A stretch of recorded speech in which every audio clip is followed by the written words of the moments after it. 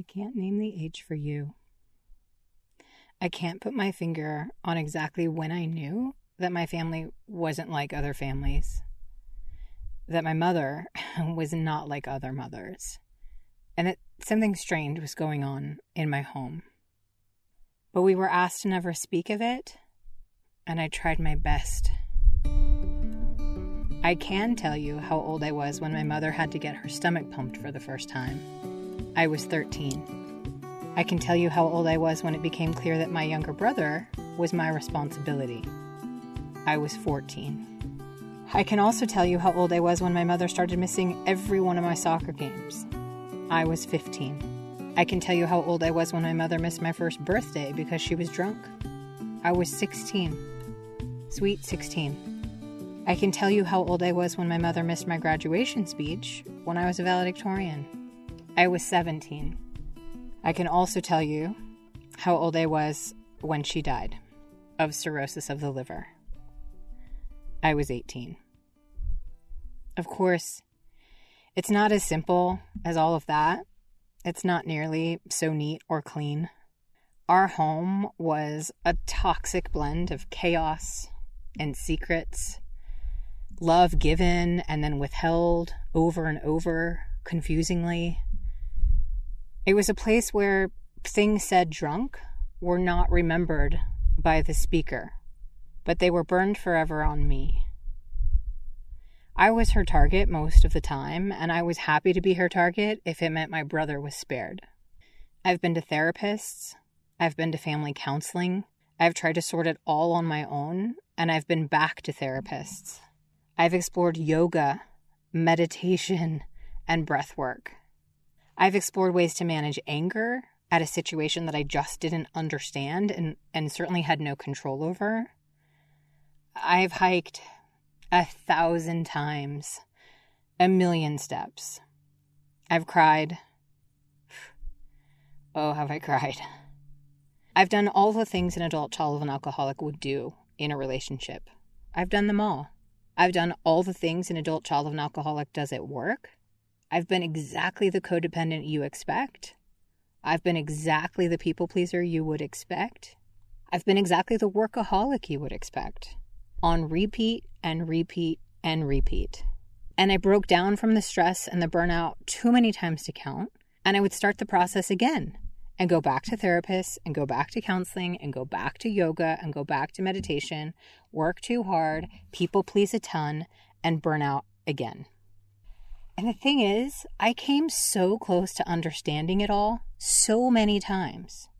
I would read a book or attend a meeting and think, that's me. I do all of those things. I am an adult child of an alcoholic. That's me. But then I'd go back to my life and I would try to muscle my way through it. And I just never understood entirely what being an adult child of an alcoholic actually meant and the effect that would actually have on my life.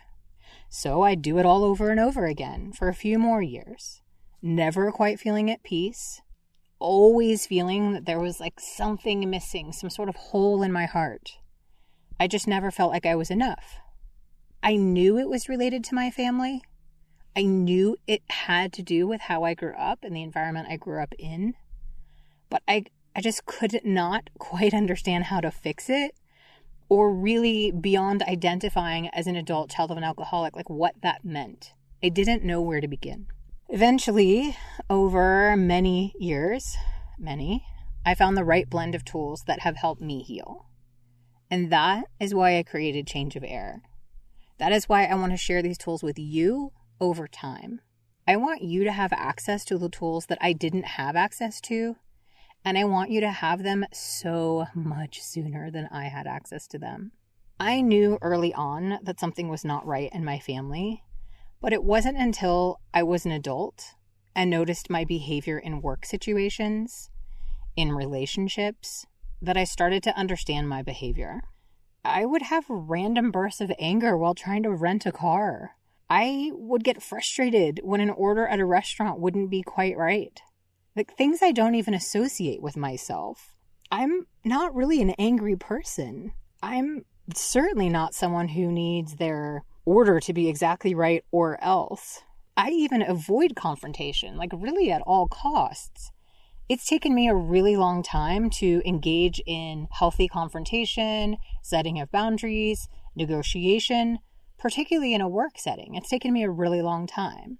So as someone who does not seek out confrontation, I was shocked that in almost every situation in my life, whether it was a friend's request, a meal prepared, correctly or incorrectly, or a simple act of renting a car, if it wasn't available when they promised it would be, like my reactions to those situations were so out of proportion to the situation at hand. I was acting well beyond like societal norms. I could see the reactions of the people looking at me as I was reacting. I could see on their faces their shock and their surprise. And I could tell in looking at them that I was the problem. I could see in their faces that the way I was behaving made no sense to the situation at hand. I don't know if that sounds like you. I don't know if you have ever done that. But those were the moments, all in the span of, I would say maybe 6 months, maybe 5 or 6 years ago, where I realized, it's me. I have to figure out what's going on with me. It isn't life. It's not that life is hard. It's not like that renting a car is hard. It's not like I need my dinner to be just right. It's me. I'm responding to the smallest slight, so minor that's not personal, with like outlandish responses. And I had been to therapy. I had been to Al-Anon. I had read all the ACA books. I had read all the adult children of alcoholic books. I had read all the books about grieving too. I mean, my mother died when I was 18. Obviously, there was a lot I had to muddle my way through. I remember getting that call that she had died and somehow like floating through college and never really healing from any of that. I remember having a professor then, a lit professor, who said, "Oh, this will take you 10, 15 years to heal from. Sorry." And I thought she didn't know what she was talking about. Unacceptable. Not true. It was absolutely true. But because I never understood any of the children of alcoholic stuff, certainly not before my mom died, and I didn't understand how the early experiences of growing up in that home would show up as anger, would show up as inappropriate reactions and behavior, would show up as people-pleasing at work, would show up as fear of authority at work. I would even be afraid of my own authority at work. Like a whole range of behaviors and patterns started showing up in all the parts of my life. And as adults, we sort of don't realize it until we kind of have to make our way in the world on our own. Like I couldn't quite piece together why. Like, why was I acting angry? What did that mean? Why was I feeling so angry? Why was I screaming at a person who was trying to rent me a van at Enterprise when I had asked for not a van, but it's all they had? It wasn't his fault, but my reaction to the situation was not only out of proportion, it wasn't even who I believed myself to be. And I finally had to kind of stop and say, okay, I've got to figure out what's going on with me. Why am I acting this way? So I went back to the books that all of us know, all the books I had read when I was 13 and 18, and again when I was 25, and again when I was 35. And I just kept returning to the same books that we're all told will help us figure this out. Codependent No More, Adult Children of Alcoholics, Perfect Daughters. You know the books. I'd go to Al-Anon meetings. I'd go to ACA meetings, Codependence Anonymous meetings. I attended a lot of these meetings, and I found people who were just like me. People who were experiencing the same things I was experiencing. But I was also simultaneously working in wellness, in the wellness world, and for a job. Like all of my clients were companies that were rooted in yoga and meditation and nutrition. A really different approach to healing than I was hearing in my meetings and in those books. And it just did not square with what I was hearing in the sort of standard, your parents were alcoholics, so you should go to these meetings. I was getting kind of two data sets, the sort of standard recovery 12-step approach in the meetings. But spending my days working within wellness, I was also seeing like a completely different perspective on healing and what that should look like. Particularly healing from trauma, which as children of alcoholics, we never think that we've been through trauma. We shove it down and pretend trauma is only for people who've gone to war or who've witnessed a horrific event. We don't ever think that we've been through trauma, at least not in the past. I feel like things are changing and I'm so happy about that. But we for so long never assigned the word trauma to us. So we for so long didn't seek trauma help or any of those tools that were sort of reserved for people with PTSD or complex PTSD. We just never associated ourselves with that. So we didn't get the help we needed. We didn't know that those tools were so effective for us or that we might also have PTSD. Even today in certain circles, if I mention PTSD, I mean, even to my family, oh my goodness, how many of you have like living family members who witnessed all the alcoholic behavior and still look at you like you're mad, like you are making it all up. If I mention PTSD to them or in many other circles, I get eye rolls. I've even had people say to me, your parents were just alcoholics. They drank a lot. So what? I can tell you that growing up in that environment for 18 years, day after day after day, never knowing what I was going to come home to, never knowing what tricks I'd have to play just to get the house to be quiet and calm and conflict-free for just a few hours so I could do my homework or help my brother with his, that is PTSD. Year over year over year. Extended high levels of stress for that many years is PTSD, but we don't think about it that way. As I said, I think we're getting better, but for so long, certainly when I was trying to seek help, these were not words that were associated with people growing up in a home with two alcoholic parents. So I found myself recognizing my behavior was deeply inappropriate in a lot of situations, and I knew it was affecting my relationships, my career. It was affecting how I felt about myself every day. I knew something was wrong, but I felt so much shame for behaving this way. I was so embarrassed that I was behaving like wildly. I did not understand the source of my anger, and I was doing the things, right? I was reading the books. I was going to the meetings.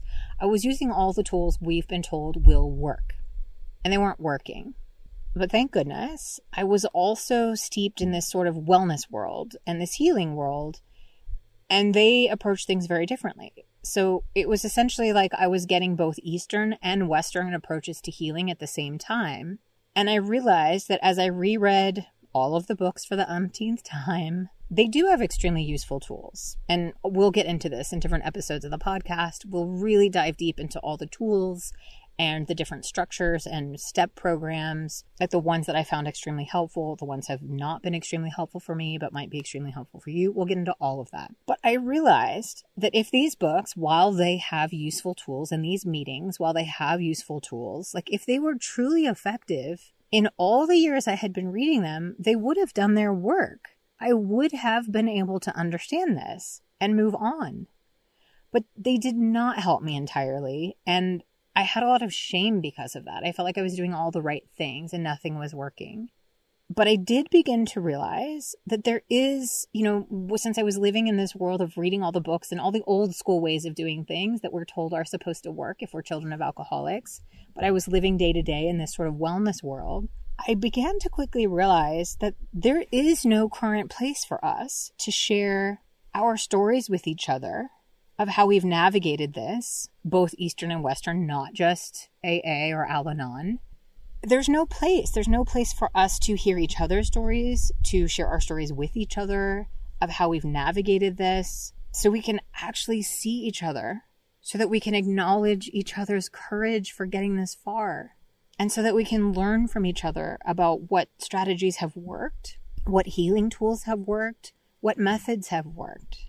There is currently no ongoing conversation about adult children of alcoholics that allows for not just kind of old school codependent no more Al-Anon approaches, but also allows for a bit of woo-woo, kind of new school way of dealing with things. And I wanted to combine the two because the two together have been what has been so helpful for me. I have found yoga and meditation to be vital parts of my healing in the same way that I found those traditional books to be useful, as well as traditional therapy. All of these things have helped me understand what I grew up in and heal.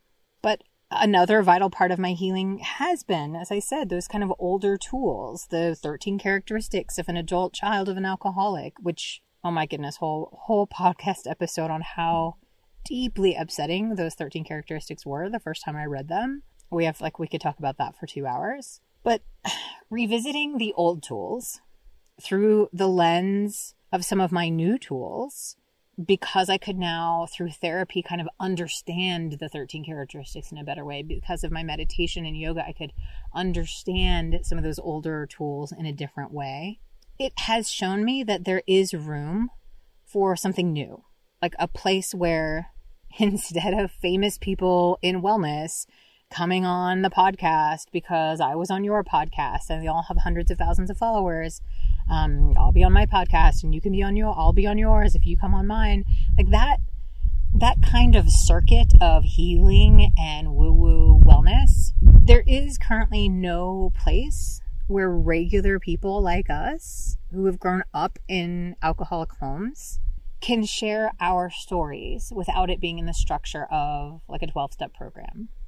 And I could spend another entire episode on 12-step programs and how frustrating it was for me to see that Al-Anon had all the same language as AA. And I felt like AA was for my drunk mother. And it deeply upset me that like we didn't get our own special thing. We had to just have what felt like ripped off language for us. Like we didn't matter very much. We'll get into that in a couple episodes. But as a therapist said to me long ago, and this is sort of how it all comes together, our secrets make us sick. I think that even comes from AA, even after I just said all that about AA. But I believe it very strongly. Our secrets make us sick.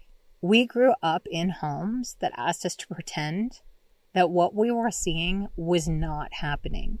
We were essentially asked to deny our reality, which meant that we grew up not trusting ourselves and our own judgment and had a hard time making decisions because we were told early on that these awful things you see, don't talk about them. They're not real.